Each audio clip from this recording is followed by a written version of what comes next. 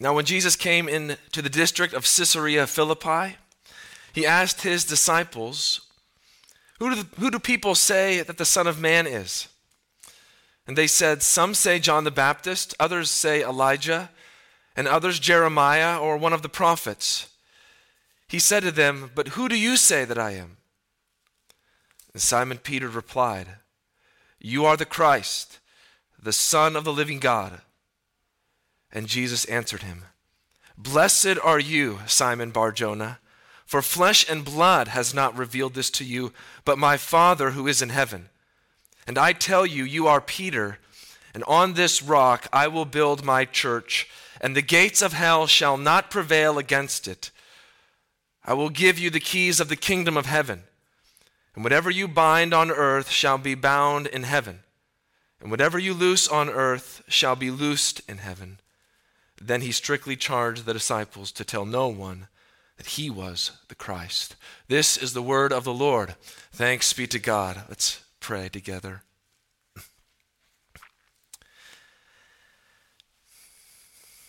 To the one who walks among the seven lampstands,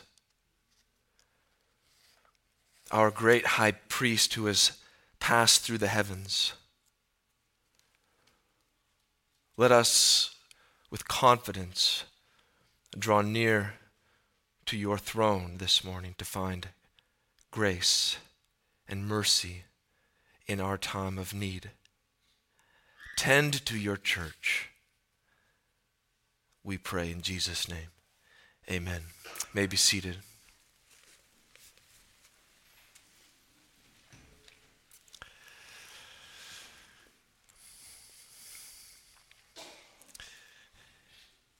In the theological story and film recently produced entitled Finding Nemo, we're given an astute observation of human nature. In this underwater tale of a father clownfish desperately trying to find his lost son, we're introduced to many characters from the sea life and animal world. As we go from character to character, we find that each is provided with an elaborate vocabulary.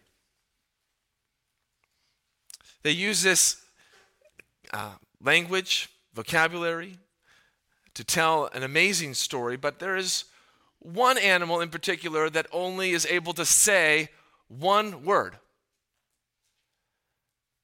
This one word tells us that this animal isn't very smart,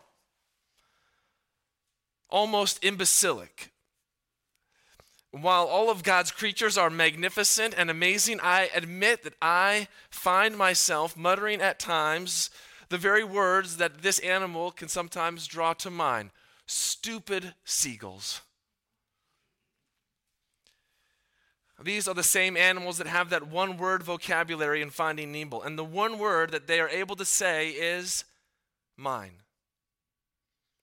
This is one of the first words that we learn to speak when we are very young. We learn those things that we possess or the things that we want to possess, and so we quickly learn this word mine. And if there's someone who takes something that is ours, we say, hey, that's mine. And we learn from Finding Nemo that the one thing more annoying than one seagull saying mine over and over is a whole flock of seagulls saying mine and mine over and over again. But for us, we'd like to think that we've gotten over that toddler stage of saying mine, when in actuality, in all truth, we've only gotten more sophisticated in concealing how we say mine.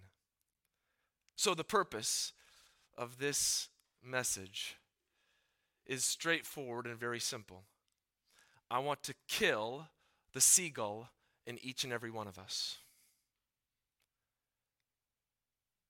And specifically, I want to kill the seagull in us as it relates to Christ's church, where we are tempted to look at the church and say, mine.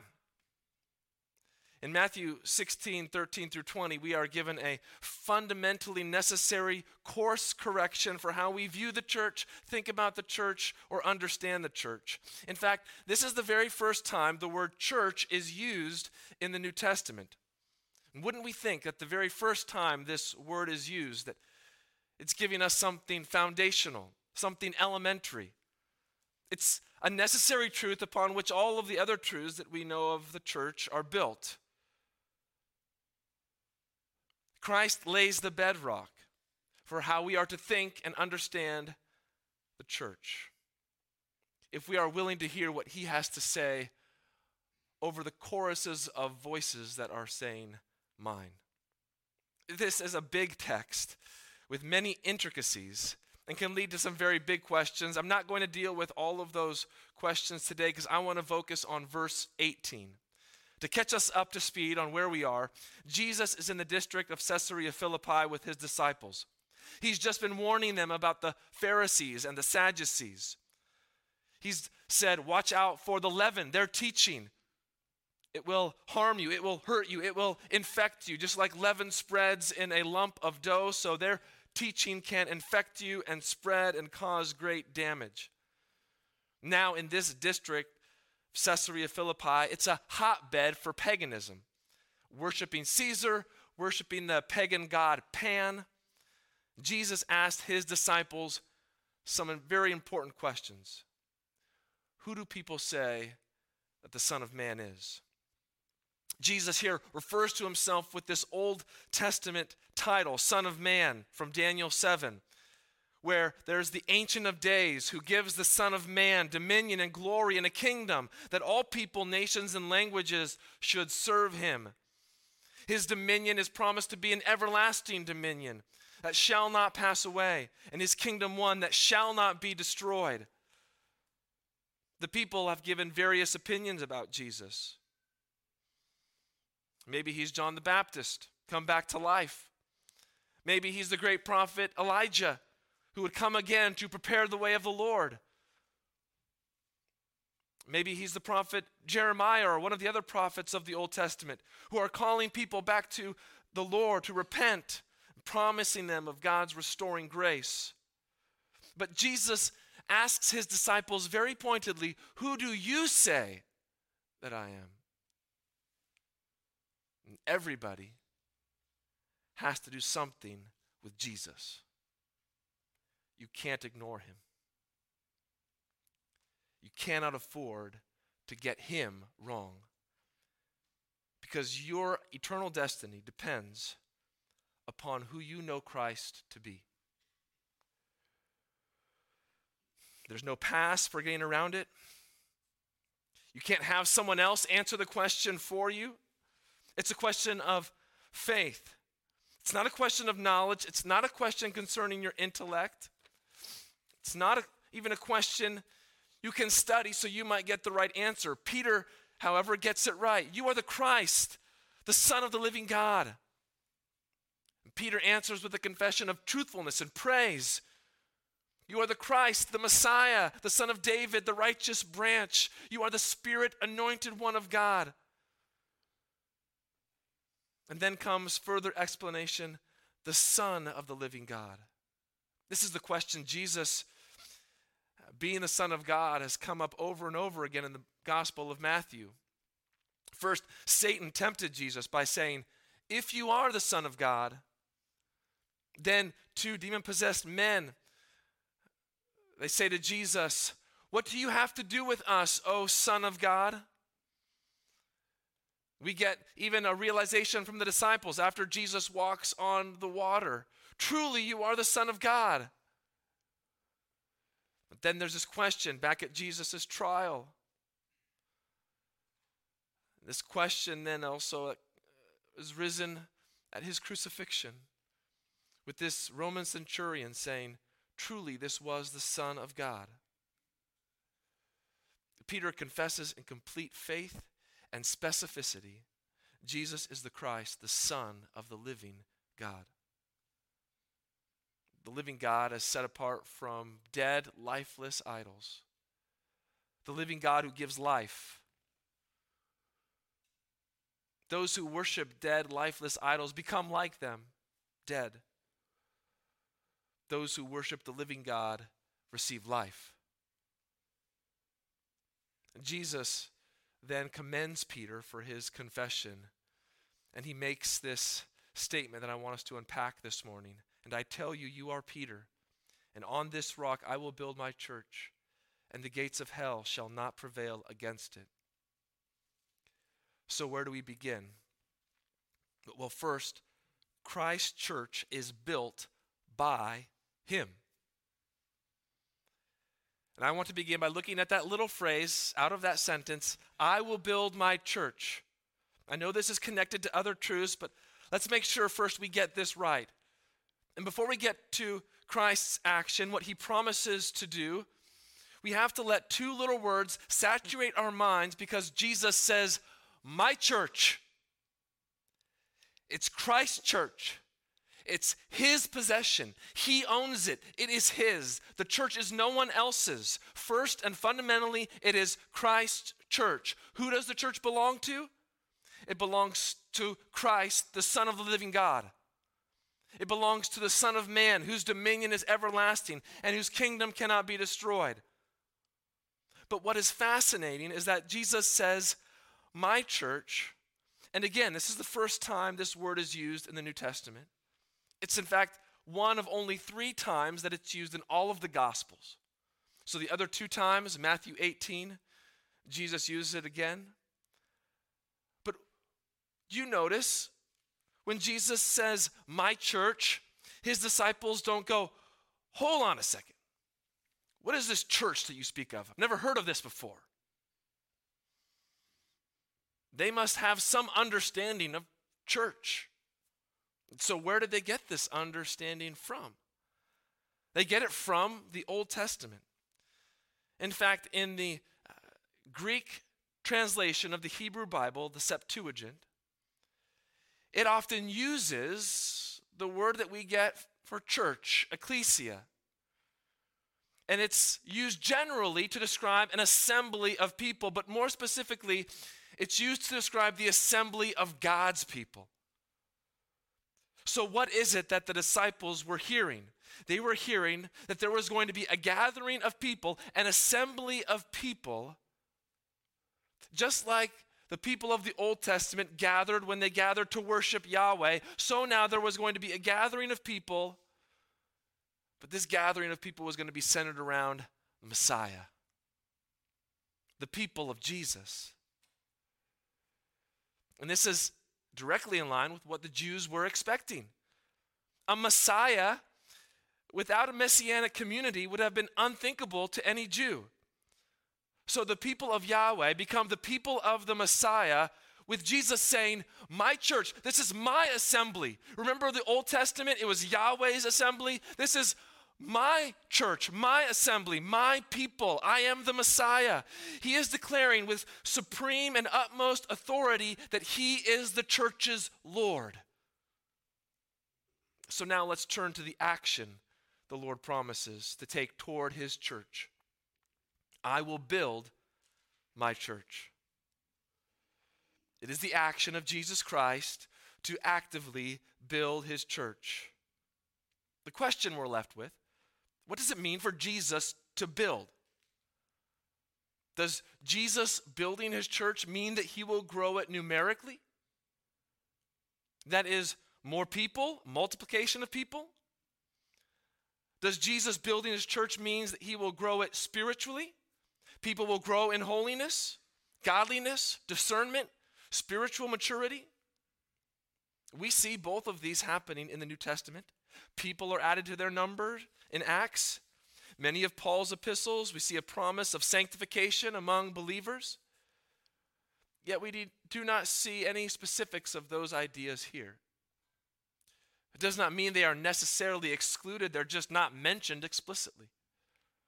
I think one conclusion we can draw from this promise is that with Christ's promise to build his church, it means that the church will accomplish what God has planned and purposed for the church. In other words, the church will succeed in the plan and purpose for which it was designed as Christ builds his church.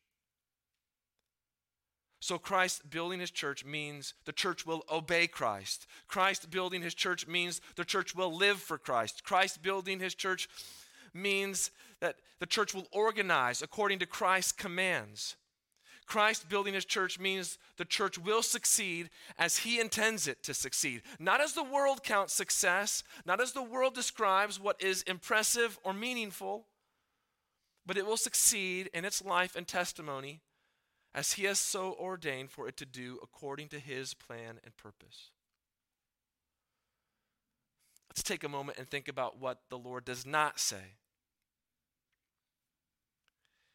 He does not say, you will build your church.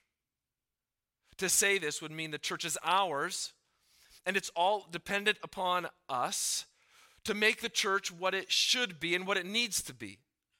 It's a burden that's too heavy for us to bear. It's not our church, and our workmanship is shoddy. Christ also does not say, you will build my church. To say this would mean that even though the church is his possession, we need to do him a favor and build his church. Let me help you out, Jesus. Let me build your church for you. Jesus, you're not up to date on the postmodern era. You don't know what people want, what they need, and what's really important to them. Give us the reins to your church, and we will build it, and you can watch our new techniques and tactics that are needed in the world today.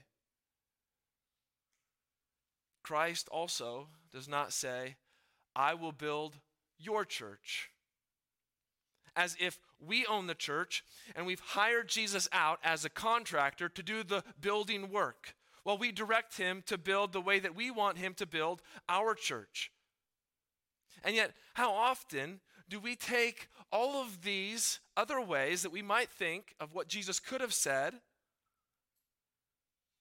and functionally make them our mentalities? We try to claim the church as our own. We try to build the church how we think the church should be built. Or we diminish Christ's authority by instructing him on how the church should be built. Oh, how easy it is to fold our arms and say, Jesus, I don't like the way that you're building your church. It's not how I would have done it. It doesn't make sense to me. It doesn't look like Jesus is building his church. We look weak and small and helpless. What is Jesus doing? Look at the church in the world. Let's have the words that the Lord spoke to Job ringing in our ears. Do you remember what the Lord said to Job in Job 38? Where were you when I laid the foundation of the earth? Tell me if you have understanding.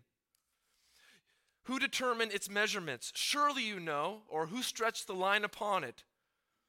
Or what were its bases sunk? Or who laid its cornerstone when the morning stars sang together and all the sons of God shouted for joy? Who shut in the sea with doors when it burst out of the womb?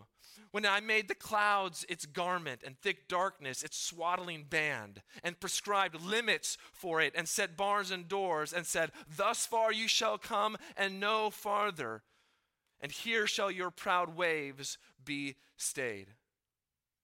Christ built the cosmos, and you don't trust him to build his church? He paid for the church with his own blood. He sacrificed himself in order to purchase us to be his people. The church must be built by Christ because that's when it will possess an otherworldliness. When there is no otherworldliness in the church, it's because man is trying to build his own church. When people come to CFC, do they say, God is among them? The Lord is there. His word is there. There is something different about this place. It is like a taste of heaven, as it should be. Not because you've made it that way, but because Christ is at work.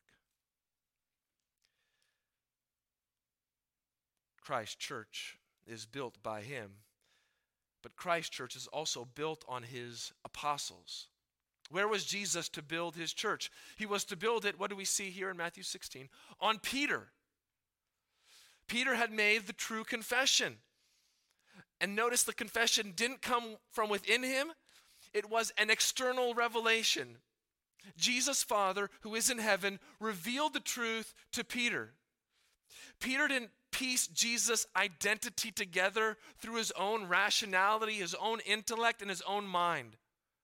Jesus didn't say, "Very good, Peter, you figured out who I am on your own." No, this was a supernatural, divine revelation from God the Father to Peter so that Peter understood who Jesus was. It was an intervention by God himself in Peter's life that made it possible for Peter to make this confession.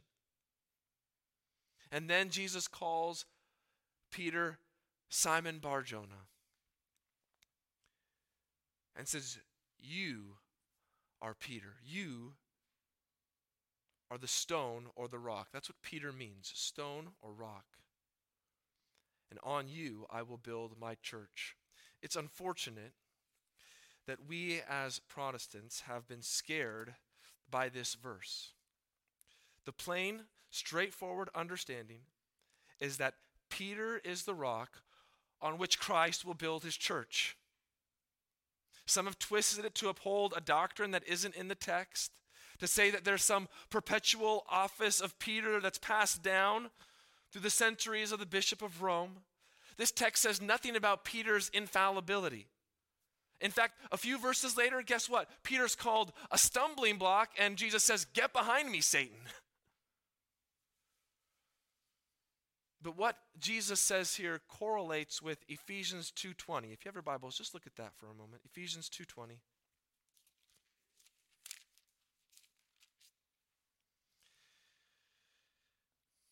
"So then you are no longer strangers and aliens, but you are fellow citizens with the saints and members of the household of God." Here's verse 20.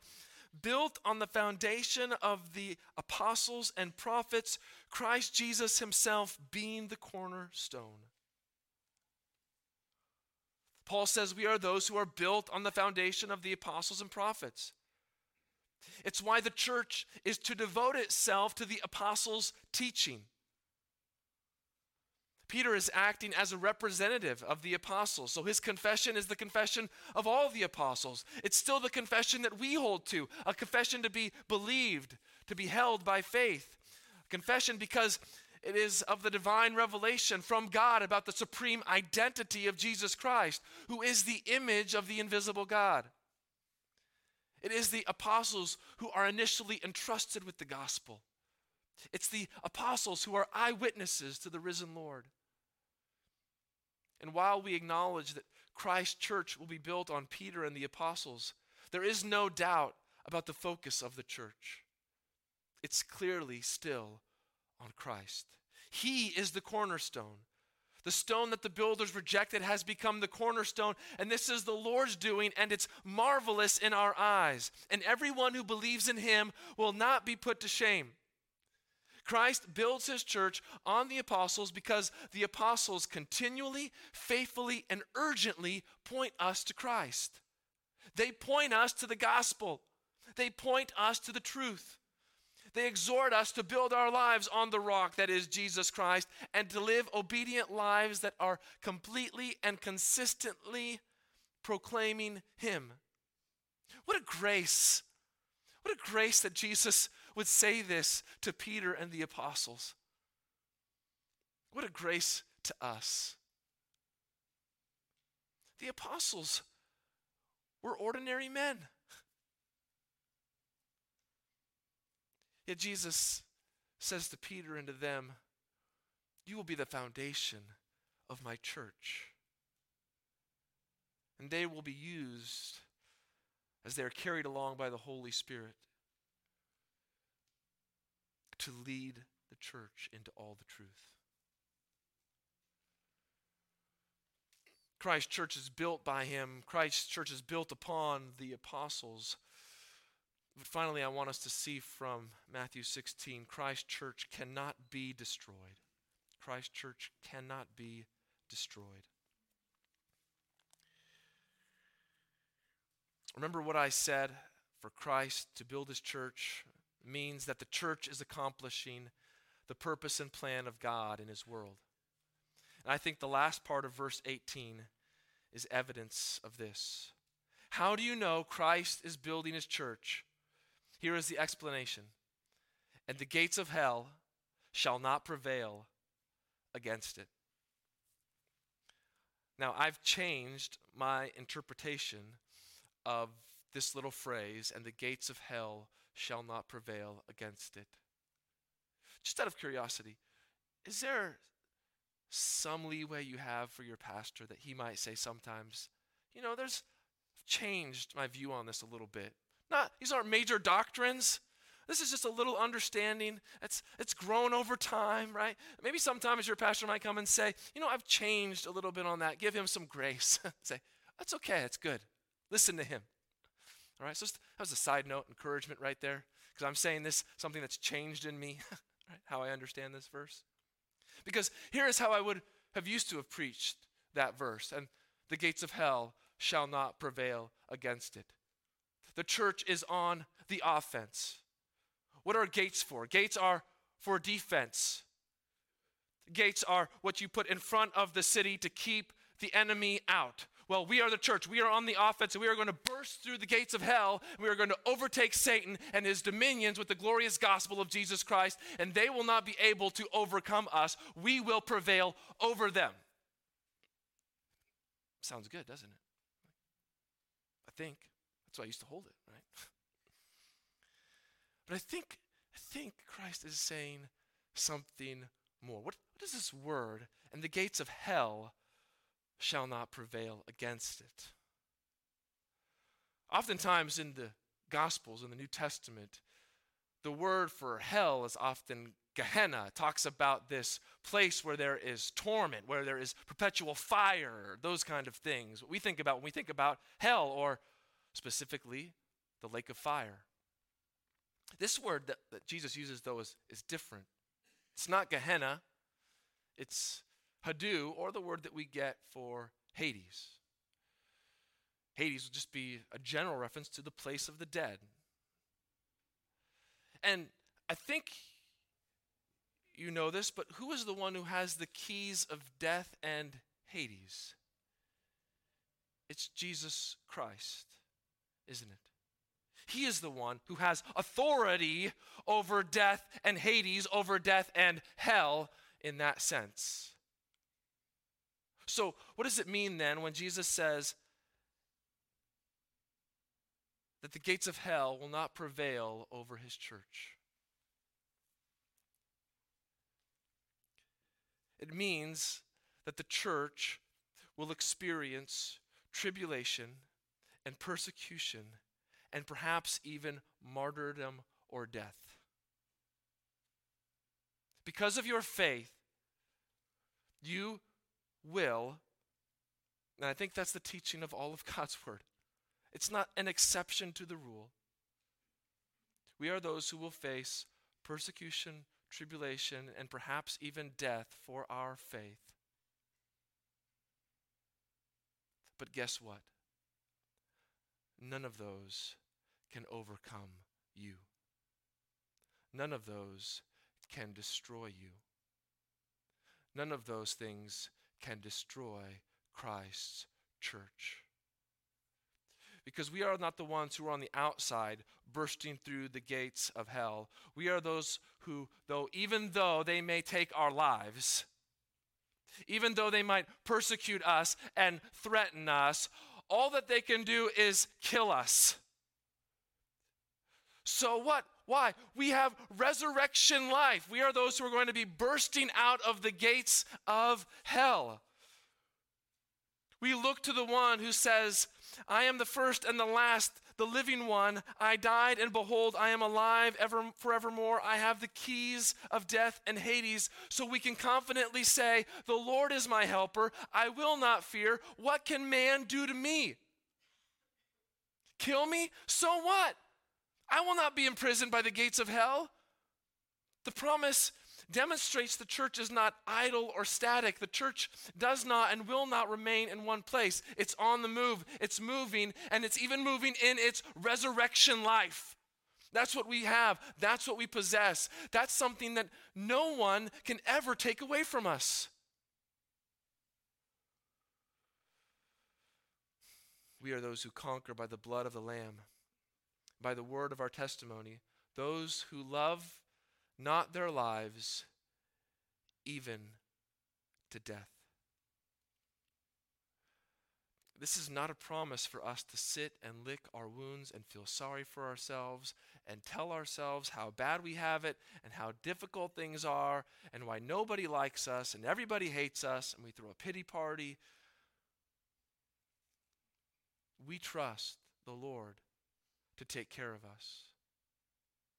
This is a promise for us to move out in the power and the proclamation of the gospel, to live for Jesus and to tell others about Jesus. It is for us to face persecution, tribulation, and death.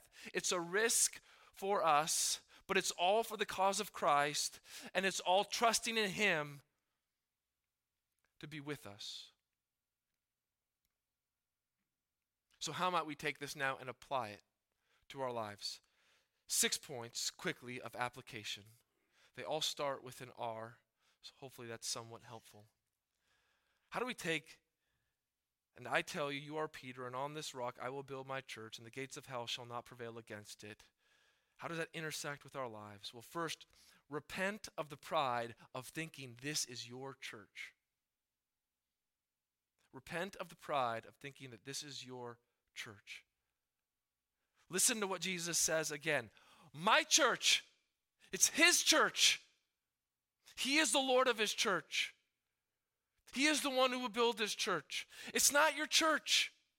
So then, 2, relinquish the pseudo-control of pretending that this is your church.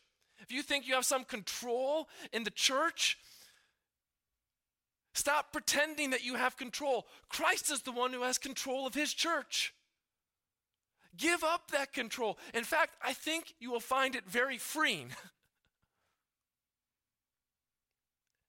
Third, reorient your vocabulary away from saying this is your church. This is something that I think we fall into somewhat naturally.